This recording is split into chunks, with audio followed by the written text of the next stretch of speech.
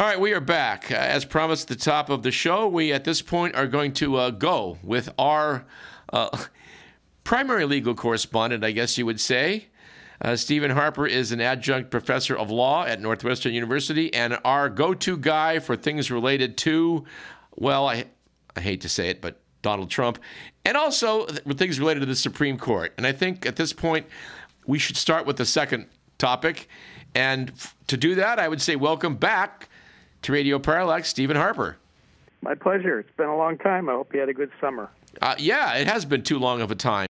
We talked a lot about the Supreme Court and some of its oddities in one of our most recent shows. And I know they've now put out an ethics code. The Week magazine is calling it a toothless new ethics code. And so I think this is a good place to start and ask you about what's going on. Well, I would call it an ethics code that is so filled with holes you could easily drive a luxury RV through them. How's that?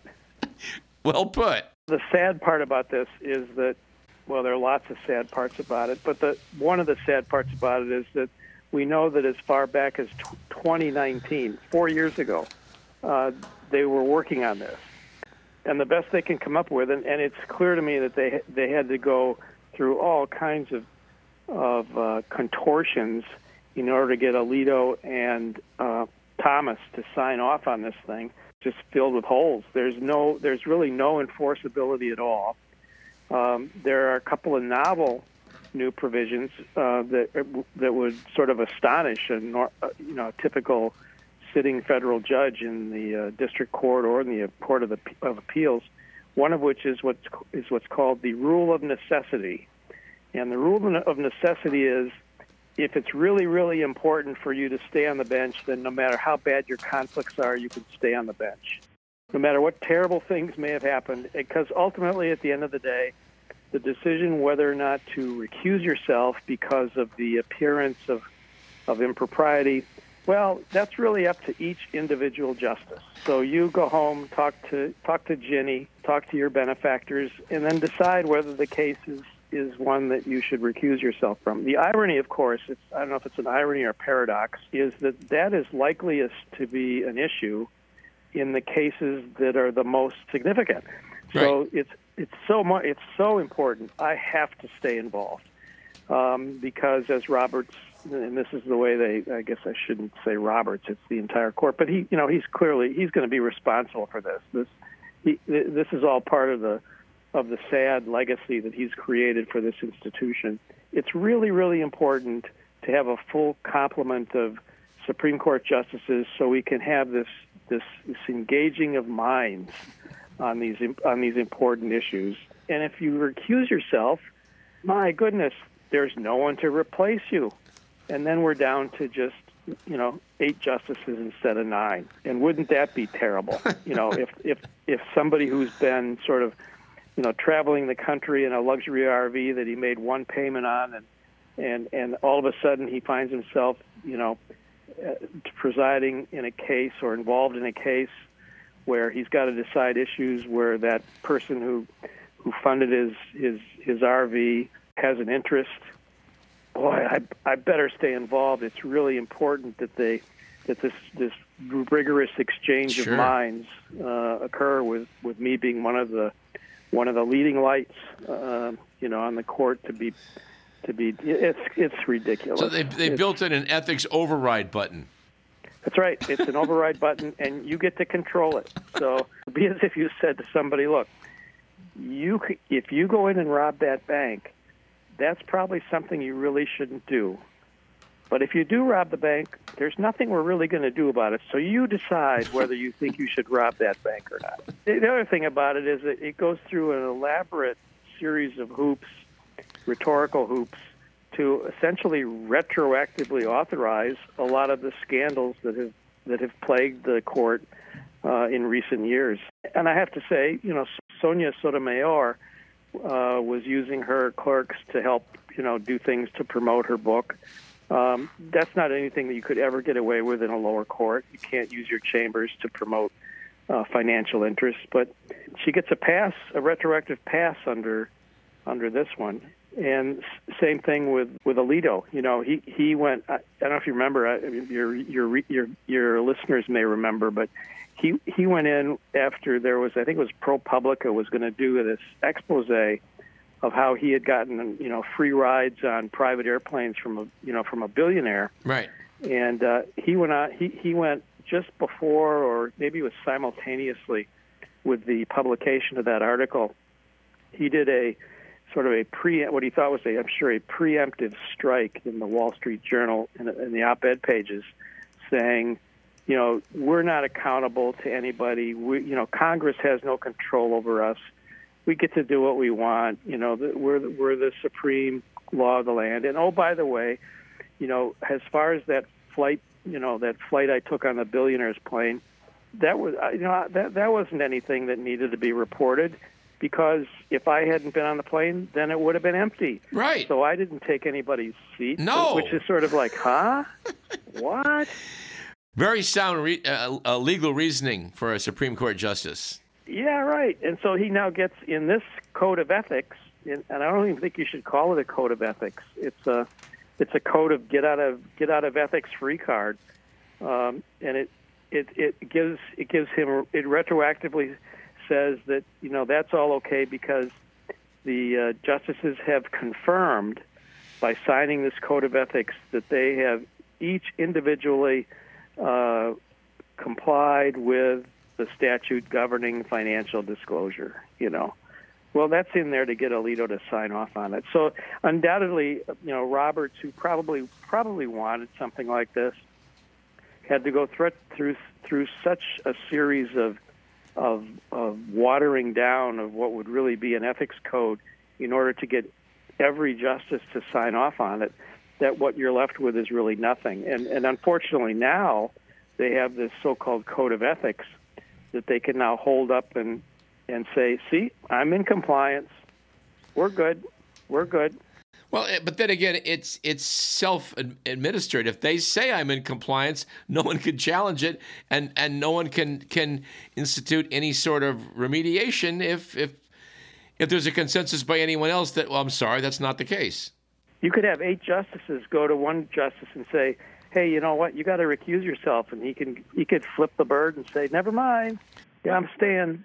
Yeah, let's talk about that. As we've talked about in previous episodes of the show with you, Ginny Thomas was one of the leading lights of the effort to say that the election had been stolen and Trump should just take the steps necessary to retain the office. And she's married to a Supreme Court justice who then failed to recuse himself when matters regarding this came before the court. Right, and was a dissenting vote when the court said it wasn't going to hear, I can't remember which one it was, but one or two of the cases that actually made its way to as far as a petition for hearings for certiorari, and the other justices were saying there's no without comment we're not going to take it, which is typically what the Supreme Court does when it refuses to hear a case, because it has wide discretion in whether or not it hears a case. And Thomas says, I think we should hear it. He issues a separate dissent, says, yeah, we should hear this case. And you're absolutely right. Ginny Thomas, you read the text messages that she was sending to Mark Meadows, Trump's chief of staff at the time. They were essentially in a virtual prayer session with each other about, keep doing God's work. We're in the right, and it literally, prayer type sessions, that this was some sort of divine command that they were carrying out and in trying to keep Trump in the presidency. Well, yeah, lest anybody forget also that back in the year 2000, when there was an election brouhaha between Bush and Gore, the Supreme Court basically stepped in and appointed George Bush president with the reasoning by Antonin Scalia that, well, if we didn't do that, the Bush presidency might be under a cloud. It's just like... Yep. But it was very careful to note in the majority opinion that this particular opinion, that is the Bush v. Gore Supreme Court opinion, would not be precedent for anything else. This is a one-time only punch this ticket. As a law professor, I would ask you, how many other cases like that have you ever heard of? From the Supreme Court, I haven't heard of any. I mean, there may be some out there. I'm not an expert on the Supreme Court, but so there may be one or two. There may be some out there. I don't know. But I mean, the most important case, arguably, of in recent memory, and you're deciding the president of the United States, and you're deciding in such a way that you want to make sure that the case is never cited for anything ever again as precedent. It's ridiculous. And by the way, speaking of people who wanted to keep Trump in office, our esteemed new Speaker of the House, Mike Johnson, was leading that charge too. There was a really interesting article in today's New York Times about he was the guy who was working perhaps harder than anyone else, albeit behind the scenes, in organizing members of Congress to sign on to a brief that went all the way to the Supreme Court, and they refused to hear it, challenging the election, trying to keep Trump in office. Yeah, Mike Johnson has been a phenomenon since we last spoke, and that with the lower, I mean, he's now the next in line after the vice president to the presidency. Yeah, and I'll tell you what's scary about that. He could well be in a position in January of 2025 if you had a situation that we almost had in 2021, where there was sufficient I don't know if doubt or indecision in terms of the outcome of the election itself, that it went to the House of Representatives. Well, as Speaker of the House, he would have a lot of control over, what reached the floor of the House, what gets voted on, what doesn't get voted on, what procedures get followed. Sure. Now, I'll give you the nightmare scenario. It's January 25th. There still is no president because we're still in limbo. At that point, Biden and Harris are no longer in office. They're gone. After the inauguration date that's set in the United States Constitution, they have to leave. So there's no president, there's no vice president, and guess who's president of the United States at that point? Mike Johnson. There you go. Well, doggone it. It's a tough job, but he may if they just can't get the business of Congress ratified, he may just have to step up. That's right. That's it. Only for his country would he do this, This is no joke. I mean, if the Supreme Court, I think we have every reason to suspect that if there is some legal falderall and made-up nonsense challenging election results and it gets to Supreme Court, it seems reasonable to believe they will rule in favor of Trump, assuming Trump is the nominee, and that's looking increasingly likely. Yeah, the only thing that gives me some hope on that is that they have in fact not ruled in favor of Trump. That is, they've either declined to take the case. I think in general they've declined to take the case. When he's had some of these, his lawyers have made some very goofy arguments in these cases that he's involved in. And can you think of a few of the goofier ones? Because that might be good for some amusement. Well, different arguments about whether he could avoid having to testify, whether he could prevent other people from documents. The one that's going to get there next is going to be all this gag order stuff that's coming out of the proceedings, where he's basically inviting death threats, to right. people who are prosecuting him, to even to court employees. People say, oh, well, it's the First Amendment. He should be allowed to do whatever he needs to do. But I'll tell you, if Trump puts you in the crosshairs, it's dangerous. I mean, it's really dangerous. Well, I'm no legal scholar, but my understanding is you can't yell "fire" in a crowded theater. So there are some limits to your First Amendment rights. Yeah, and you can't yell "go shoot the judge." You shouldn't. That's another one. I knew when he announced for the presidency that one of the plays here for him was going to be to use that as a reason why, as a presidential candidate, You had to have special rules in terms of things that you could or couldn't do to him, in terms of restraining his behavior, in terms of putting him on trial, that sort of thing. And sure enough, here we are. Here's the tragedy of it.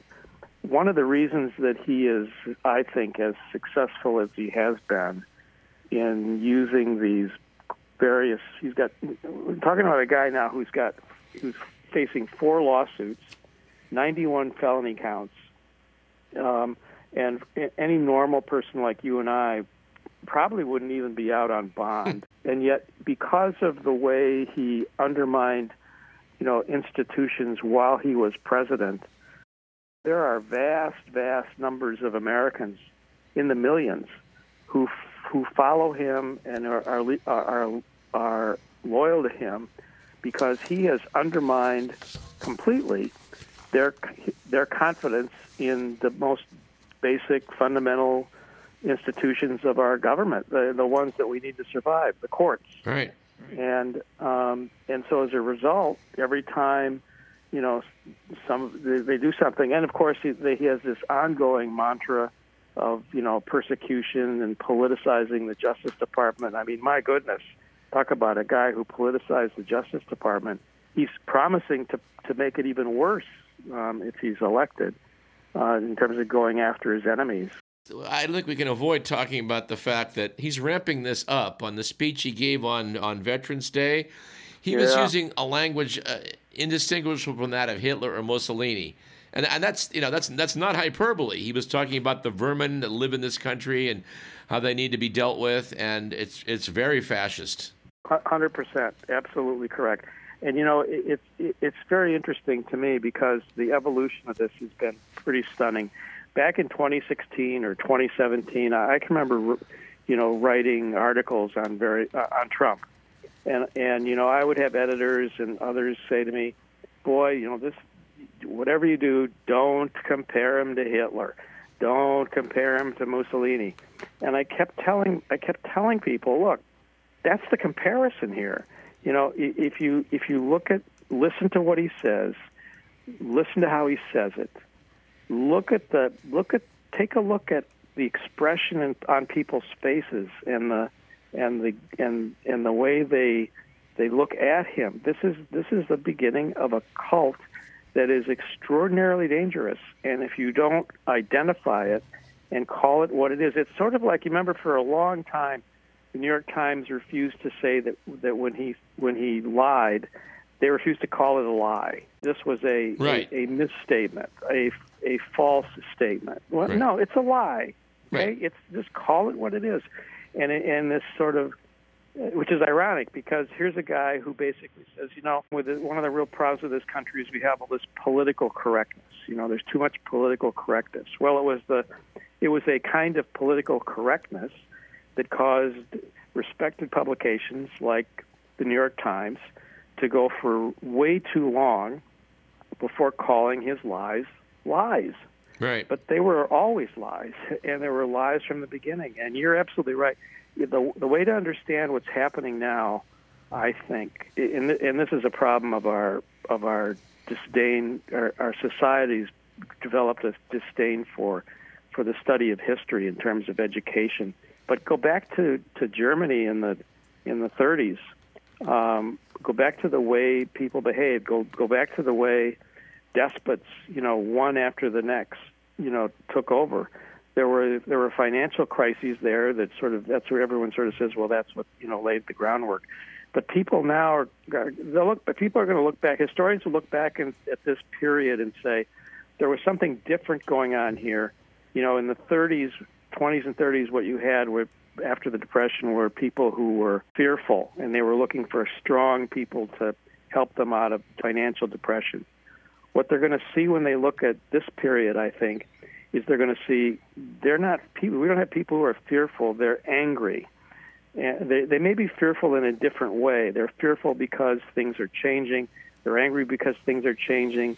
They're angry because there's increasing diversity, frankly, in our population, and they don't know where that's going to leave them. Isn't this a white person's country anymore? But the parallels between what's happening in the 30s in terms of who they look to for help, who they respect, are very, I think, analogous to what's happening now. I got to tell you, I was listening recently, and I can't remember where I was hearing this, but I'd had a books on tape version of someone reading William Shirer's The Rise and Fall of the Third Reich, and they were describing things taking place in the 20s. And all my life, I've sort of puzzled over what happened in Germany, thinking it as an intellectual exercise, like, well, how could a country have could it possibly have gone so wrong? And that's still a question. But listening to it again, it was a whole different ballgame. Like, yeah, it doesn't seem as alien now as it did. Right. No, you're absolutely right. And we are, as a society, and Trump in particular, we're checking all of the same boxes. We're checking all the same boxes. Now, the only solace I take from all this is that history does go in cycles and it goes in waves. But I'll tell you what, I don't think the world wants to go through the wave that we had to live through in order to get past Hitler and what he and Mussolini and go down the list. Despots all over. Right. And you look at what's happening in Europe now, and you can say, what in the world? What's going on in the Netherlands? How that far right guy make it to where he is? Netherlands, aren't they a sane country? Well, Argentina's not a sane country, but necessarily, but they've done the same thing, I guess. Yes, exactly. I do wish in the historical sense we would now start referring to the January 6th event as a putsch, because Hitler's beer hall putsch, to my mind, has some curious parallels. Well, sure, and of course now what you have is Trump's ally Mike Johnson, Speaker of the House, releasing 44,000 hours of tape of everything, all this stuff that was going on January 6th, and you're seeing a complete, literally a rewriting of history that is a complete distortion of what happened. And you're going to see, bits and pieces. They're going to pull out little bits and pieces, and it's very hard to correct misimpressions once they hit, the public psyche. It was Jonathan Swift, I think, who said, a lie can travel halfway around the world while the truth is still putting on its boots. Yeah. And that's already happening. I think, who was it? Marjorie Taylor Greene put up some clip that supposedly showed that what was happening on the 6th was an inside job. And look, here's a guy holding a badge. Turned out he wasn't holding a badge at all. It was a complete phony. It was a vape pen, fake. I understand. Yeah, complete fake, complete nonsense, and a complete lie on her part for promoting it, in the way that she promoted it. Well, before Trump left office, we had some discussions talking about how this man is going to face numerous legal challenges, and these might really derail his political career. Well, the legal challenges are on right now, but his political career is still going seemingly pretty strong. I guess I would ask, as we're wrapping up here today, of all this four-ring circus going on, what episodes do you think are going to be the most harmful to him? The January 6th trial in D.C. Okay. I think that's the big one. Georgia's kind of interesting because so many witnesses have flipped down there. So many of his former allies have flipped, and taken plea deals. That has made that a little more interesting. And the other thing that makes that interesting is that if Trump were elected, and he pardoned himself, it wouldn't apply to a state criminal conviction. Right. And if he instructed his Justice Department to drop all of the federal cases, which would include the January 6th case, that would not include the Georgia case either. So Eileen Cannon down in Florida, she might as well be a member of the Trump campaign for the way that she's has been and will continue to conduct that proceeding. So I don't expect, I don't know what will happen there, but my guess is that she'll keep pushing that off, and that trial won't even happen until after the election. January 6th is the one I would. Okay. I think that's the one. I think that's the ball game. And of course, the fact that you raised the point correctly, it doesn't seem to have dented his popularity, at least among the Republicans at all. He's the front runner. He's the front runner right now. Yep, and that's exactly right. And that goes back to what we were talking about earlier, which is he's so undermined the institutions. You can't reach the people, the 40%, whatever the number is, which is probably 20% of Americans, 45% are Republicans. It is impossible to penetrate, to get the truth, to get just facts into those people's heads. No, absolutely impossible. Totally impossible. There's a guy in my neighborhood. I talked to him about this, and his theory is that this whole thing was a put-up job by Black Lives Matter and a lot of other radical leftists. Yep, January 6th was an inside job, right? Yep, sure was. That's why you had the Republicans themselves cowering in fear, crouched under desks and running to safe zones in the Capitol on January 6th, because it was all everyone knew it was all an inside job, and it was never really a problem. It was some peaceful protesters. Yeah, peaceful protesters. Yeah. Wow. By the way, has Ginny been involved in any of these? Has she been called in? No. Are you surprised? No. I don't know. Okay. I don't know. But I don't. No one needs her. You don't need her. It would be a circus sideshow, I guess, to bring her in. And frankly, the proof that they need to convict Trump, the proof that's necessary to convict him, it won't come from her anyway. Okay. I don't think. I don't think it would necessarily. I don't think anyone would need her as a witness. Thank you for the update, Stephen J. Harper. Before you go, please plug some of your websites, because I know people are gonna want to read more up on what you've been saying. Sure. The easiest way to get to my website is thelawyerbubble.com, or you can use my name too. That works too. They all take you to the same place. Stephen with a V, J Harper.com.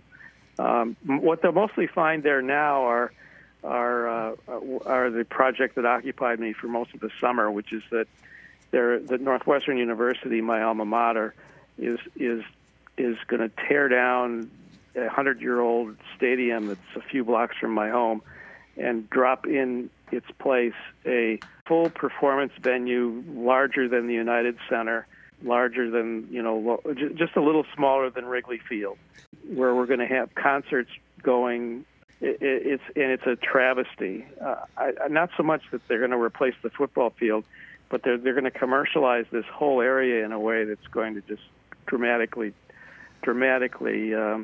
affect the quality of a quiet, peaceful suburb that has churches and playgrounds and children's parks. And so that's what they'll find. But it's an interesting study in how billionaires work. The pen may be mightier than the sword, but apparently it's not mightier than a billionaire's ability to influence local government. Well, we'll have to have some future talks about what's been going on here in California along those same lines. It's been very discouraging, to see how this works, because the whole thing is a vanity project for a billionaire who, ironically enough, is extraordinarily conservative, and Northwestern is not. And the community in which the stadium is built, Evanston, is a very liberal, diverse community. But you find the 5 soft votes that you need, in order to get approval. Ask them what they want, and guess what? Money talks. It's unfortunate. Yeah. It's just unfortunate. But we'll see. Well, we're 5 weeks away from 2024, the election year of 2024. So why don't we plan on having you come back early next year and see where this is all evolving.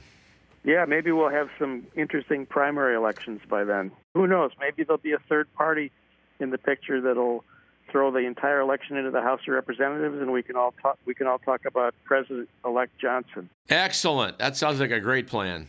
Oh man, I'll call you from Canada or Switzerland if that happens. Yeah, and I hope we don't have RFK Jr. to thank for that. That's a story for another day. All right. Well, always a pleasure, sir, and I thank you again. And let's talk come next year. Sounds great. Thanks. You have good holidays. You too. Our thanks to Guy and the good people who continue to operate KDVS in Davis. Talk to you soon.